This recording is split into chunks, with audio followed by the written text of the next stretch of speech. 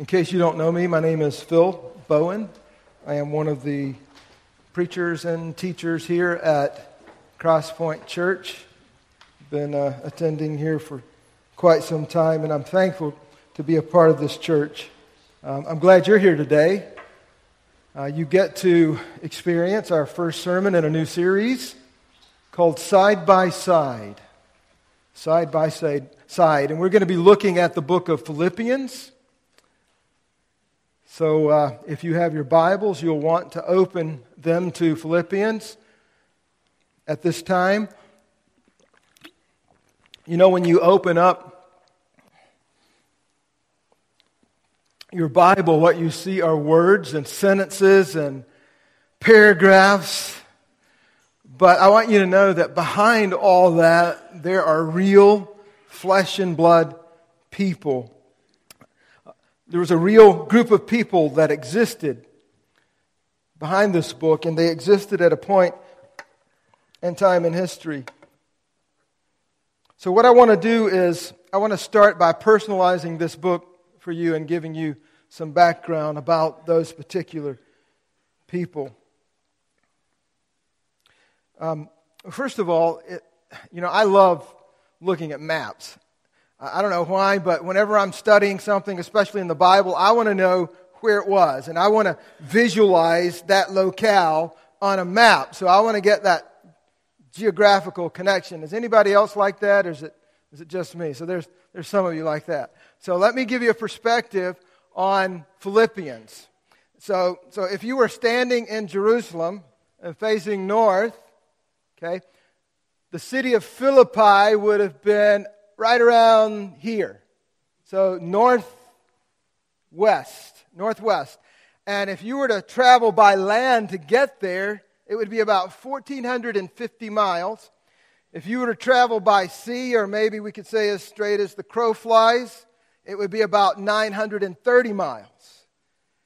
Now, Philippi was a Roman colony. It was a Roman city, and it is in the country of Greece. That's where it is. So if you can just imagine Greece is on the Balkan Peninsula. And if you kind of move around into the Panhandle area, first you would come to the church at Thessalonica. And then you would move past that church and ultimately come to this church in Philippi.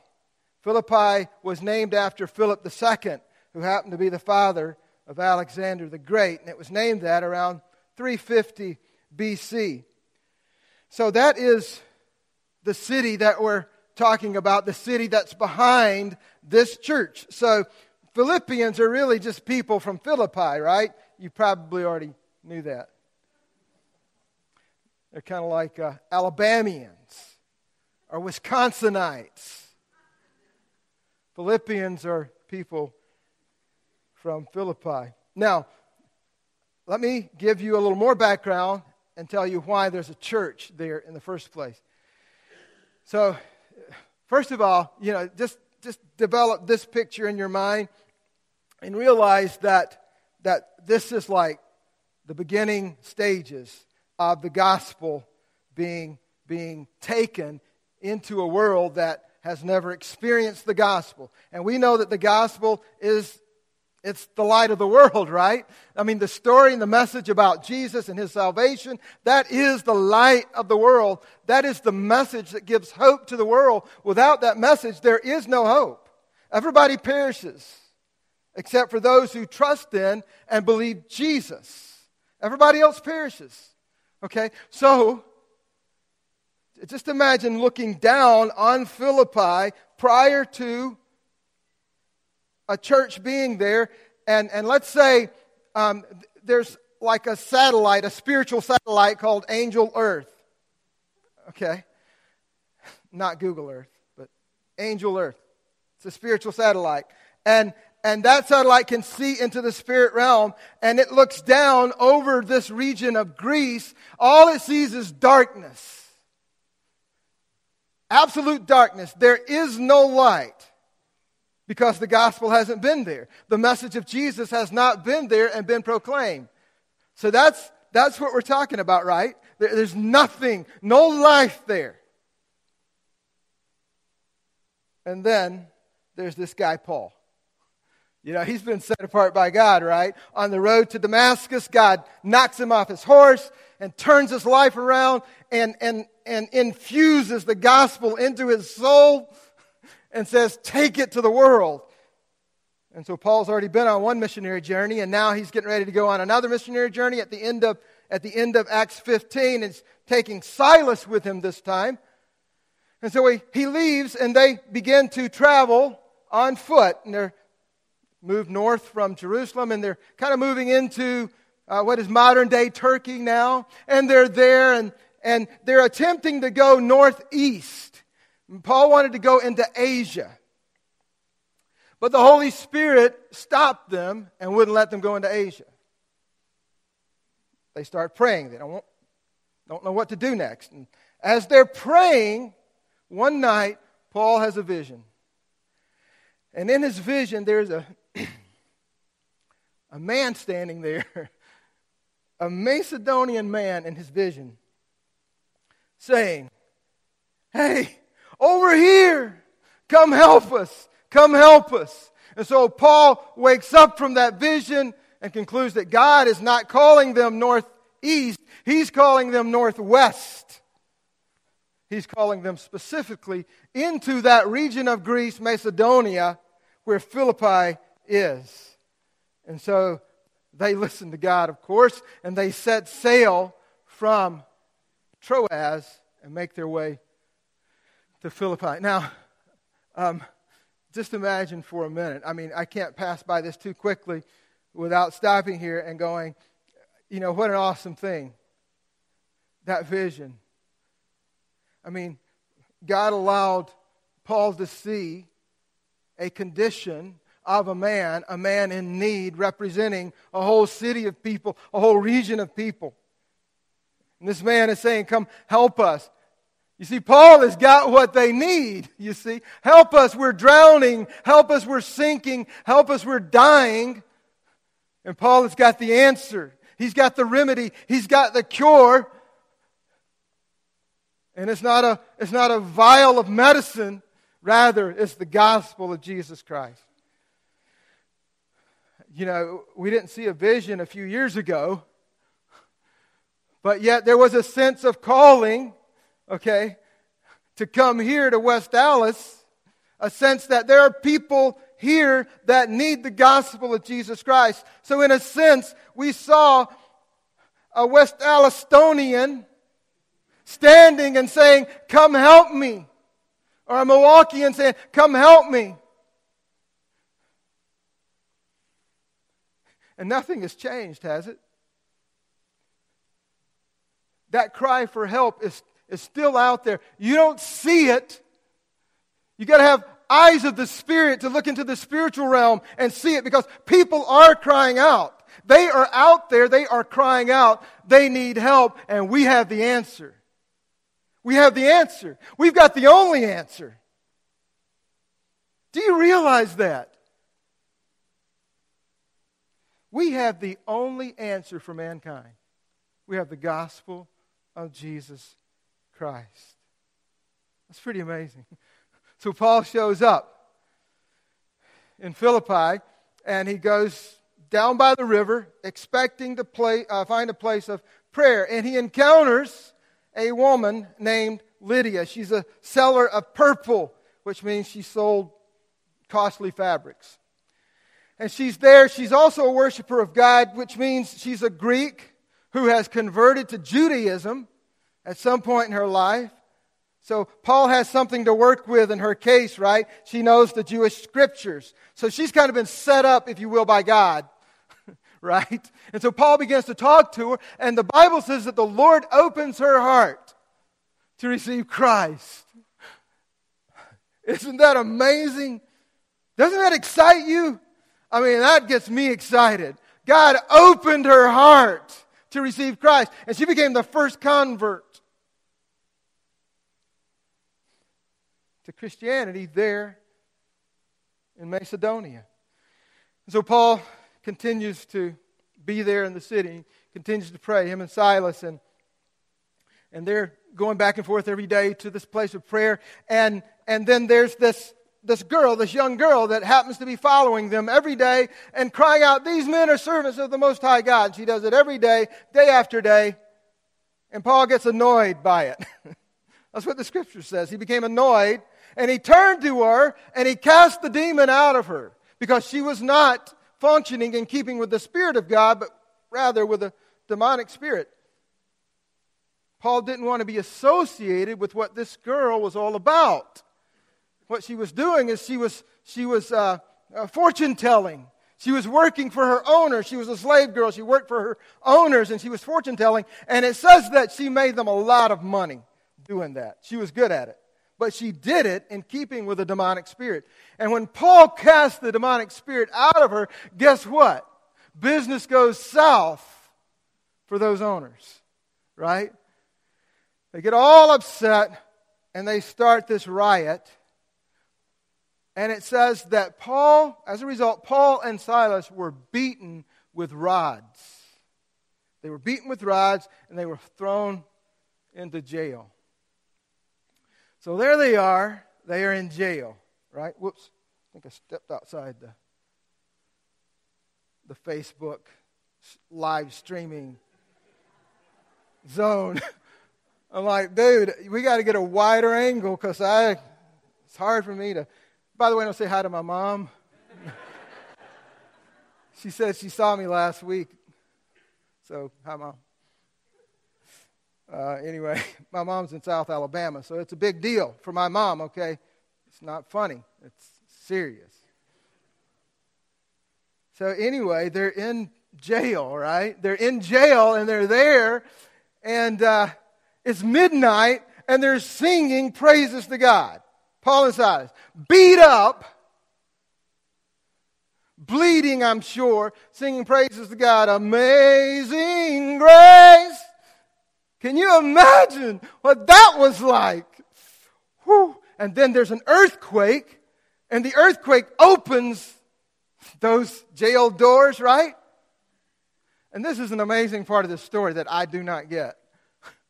It says then that the Philippian jailer, the guy that was over the jail, this Philippian guy, he then woke up. What? There was an earthquake. I mean, he must be a heavy sleeper, right? But he then wakes up and he sees all these doors open. And then fear overtakes him, because he thinks, oh no, all these prisoners have escaped. And so, that was a big deal for this guard, because they were his responsibility. And if they escaped, he could lose his life. So he was just going to go ahead and take care of the matter and end his own life. He knew it was over, so he went and got his sword, and he was about to take his life, and Paul calls out to him, "Don't do it, we're still here. Everybody's here." And so this jailer runs in by Paul and Silas and falls on his knees and says, please tell me what I need to do to be saved. And so they lead him to Christ. And then it says that even that very night, that jailer and his entire family are saved, and they are baptized. That very night. Man, I want to tell you something. When God shows up to town, things happen, right? I mean, isn't that amazing? There's no church there, and God comes in like a bulldozer. There's going to be a church here. We're going to plant a church here. I'm going to make it happen. And the gates of hell are not going to stop me from doing it. Nobody's going to stop me. The Roman Empire is not going to stop me. I'm going to plant a church here. And so, this church at Philippi starts, and it kicks off. No doubt, I think Lydia's there, and the jailer and his family's got to be in this church, and maybe this girl, this young girl, how could she not be in the church, right? I mean, God set her free, and then others are added to the church over time. So fast forward 10 years. So that was around 52 A.D., so fast forward to about 62 A.D. Okay.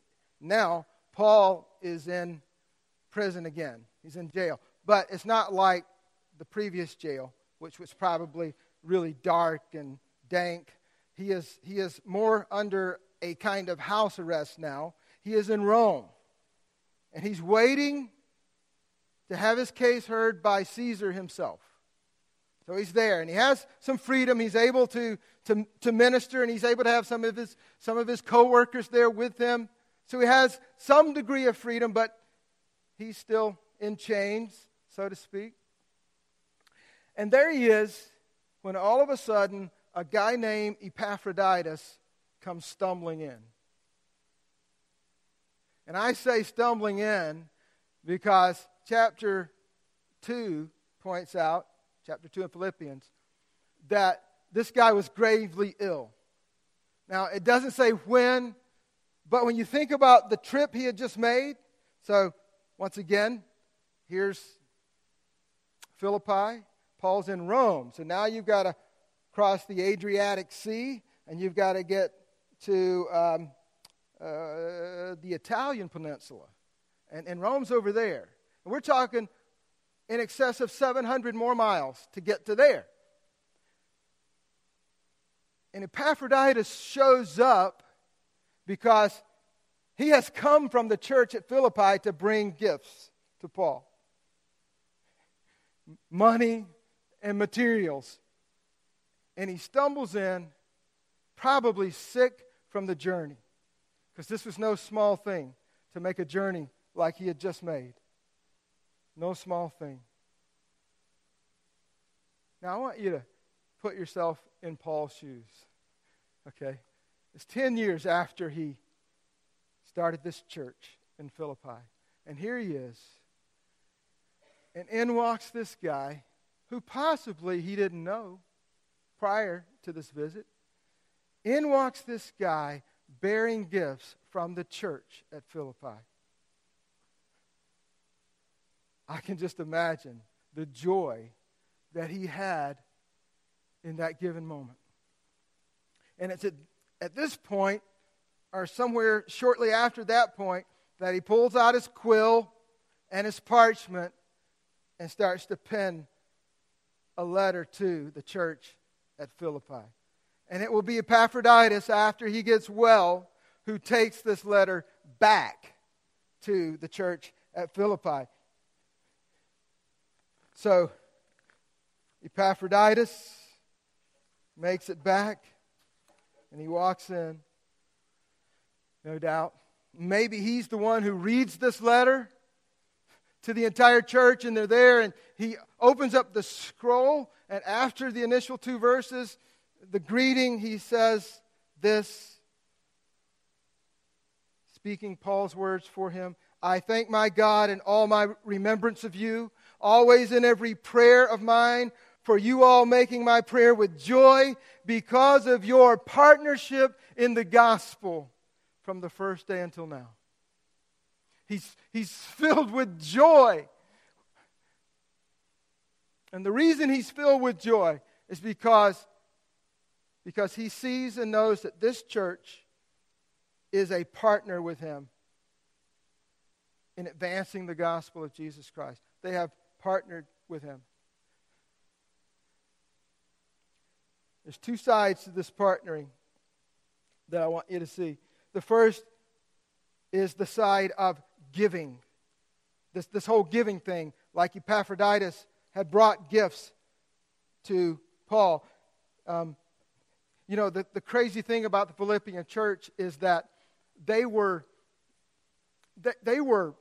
dirt poor. Paul points this out in the book of 2 Corinthians. They were really poor. In fact, he calls their poverty extreme. They didn't have anything. But yet somehow they were able to pool their resources so that they might use them to help the gospel be furthered through Paul.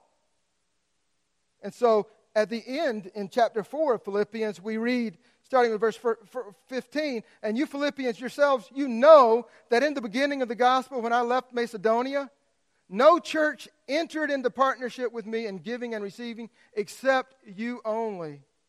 Even in Thessalonica, when I was there, you sent me help for my needs once and again. Listen, it's not that I seek the gift, but I seek the fruit that increases to your credit. I have received full payment and more, and I'm well supplied, having received from Epaphroditus the gifts that you sent, a fragrant offering, a sacrifice acceptable and pleasing to God. And my God will supply every need of yours according to His riches and glory. You see, you just can't outdo God when it comes to giving, right? I mean, these people are flat broke. They're scraping pennies from the bottom of their pocketbooks. And they're joyful in doing it. They want to do it because they want the gospel to keep progressing, because they know what the gospel has done in their lives. And they want others to be set free, so they keep giving and they keep giving. And Paul says, listen, I know you're broke. I know you don't have anything. I know it's an extreme sacrifice for you to give. But let me tell you something. My God will supply all of your needs according to His riches and glory. Maybe that's a word for some of you today. You scraping the bottom of the barrel because you want to see the gospel go forth. Takes everything you can do to give to this church so that the gospel can be proclaimed, so that the lights can come on and doors can remain open, and you give. Don't you fret one bit. Don't fret one bit. I don't care how empty the bank account looks. Our God shall supply all of your needs according to His riches and glory. So there's that one side of the partnership. And then there's another side to the partnership. And I think actually the second side is what the book is all about. So let me see if I can describe it this way. On the one side, there is the proclamation of the gospel and the support of that proclamation. Okay? So, and they're giving toward that. On the other side, there is the authentication of the gospel. Okay? So I think there's a sense in which the Philippians are partnering with Paul as kind of being the proof of his pudding. You know what I'm saying? Does that make sense? So let me say it this way. Like in Corinthians, Paul writes to the Corinthians and he says, you know what? Sometimes people ask, and I'm paraphrasing, sometimes people ask us for letters of recommendation. You know, we're speakers, and people want our credentials. And you know what I tell them? I said, I don't need any papers. Just look at the Corinthians. They're my letters of recommendation. And he says to them, you are a living epistle. Isn't that awesome? You're a living epistle. So I think that's the idea here. The second half of the partnership is, listen, Philippians, be a living epistle. Be people who authenticate the message of the gospel. So as an example, just as a side point, you know, what good is it to preach a life-changing message if you never have any lives changed?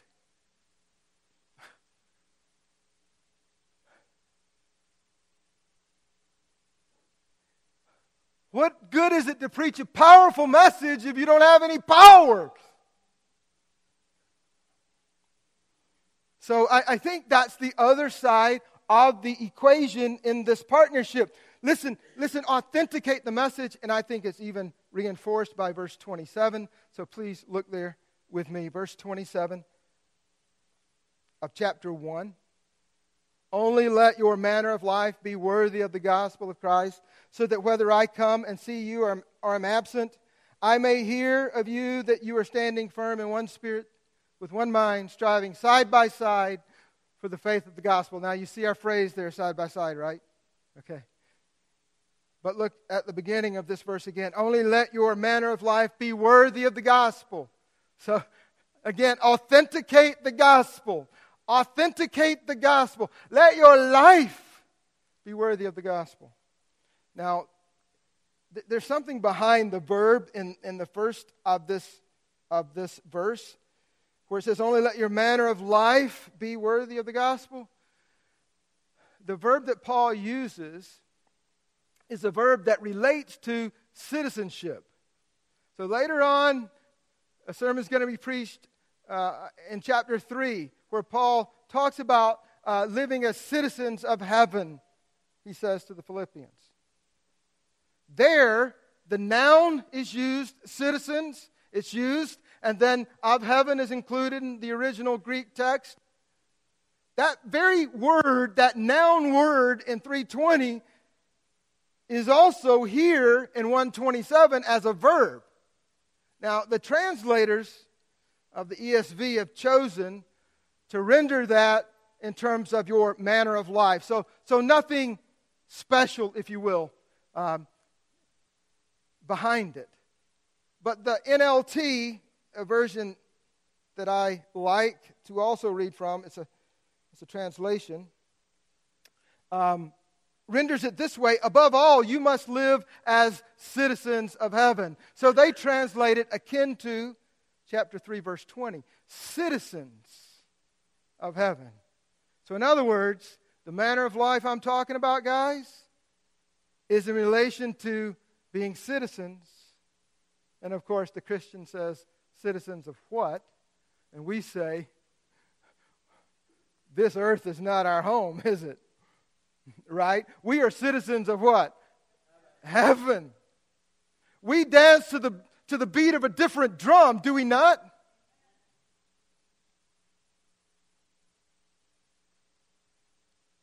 My allegiance is to Christ. That's where my allegiance lies. Okay, so anyway, if you ask me, this changes the narrative about how to live. This causes you to think in a different light. So that is kind of visionary. It's visionary. So in other words, get that image in your head. You're a citizen of heaven. Now think about how you ought to live. So what's it going to be like in heaven? Right? What's it going to be like in heaven? Are we going to get along in heaven? Are we going to be of one mind and one spirit in heaven? Will we love each other in heaven? Now, how ought you to live here? Right? Let heaven inform you as to how you ought to live here. And I hope you caught that. The second half of that verse. So let me back up.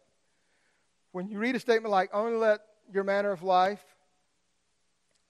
be worthy of the gospel, we Americans tend to think individualistically, right?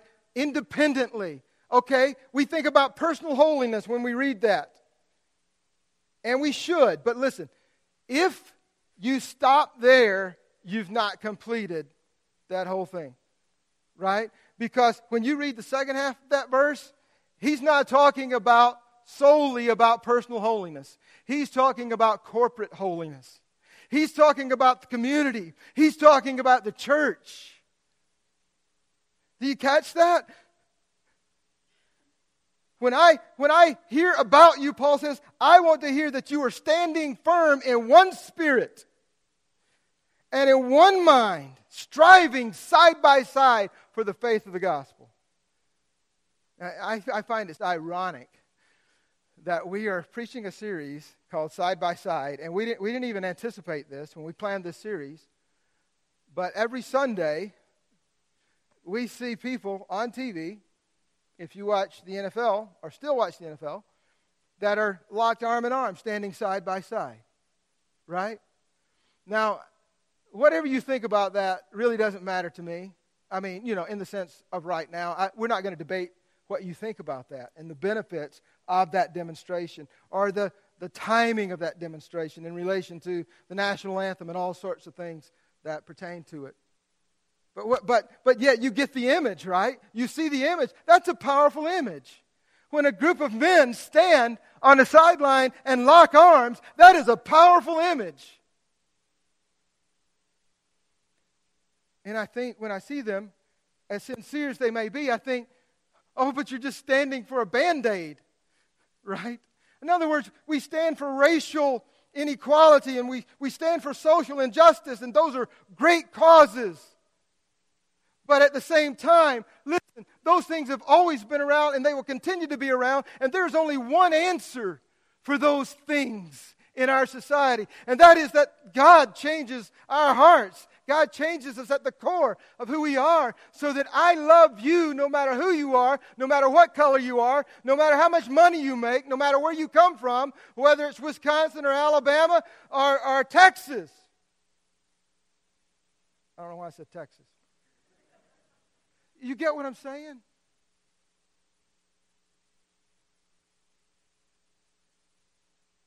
You know, in other words, the world has been talking about unity forever. Do you see that? I mean, from the time I was a kid. And we just keep having wars and rumors of wars.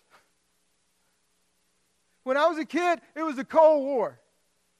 Right? Russia, the big Russia. And you know what they taught us to do? Said, listen, Russia has nuclear weapons, so we're going to do a little drill here. Okay? So all you kids come out, or no, I don't think we had to come out of the classroom. No, that was tornado drill. All you kids, I want you to get under your desk. And so this is what happens. If you hear the sirens and we have nuclear fallout, you get under the desk.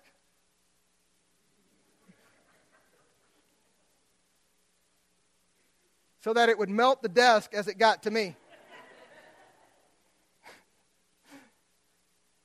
Wars and rumors of war, they've always been around. And you know, now it's North Korea or whatever.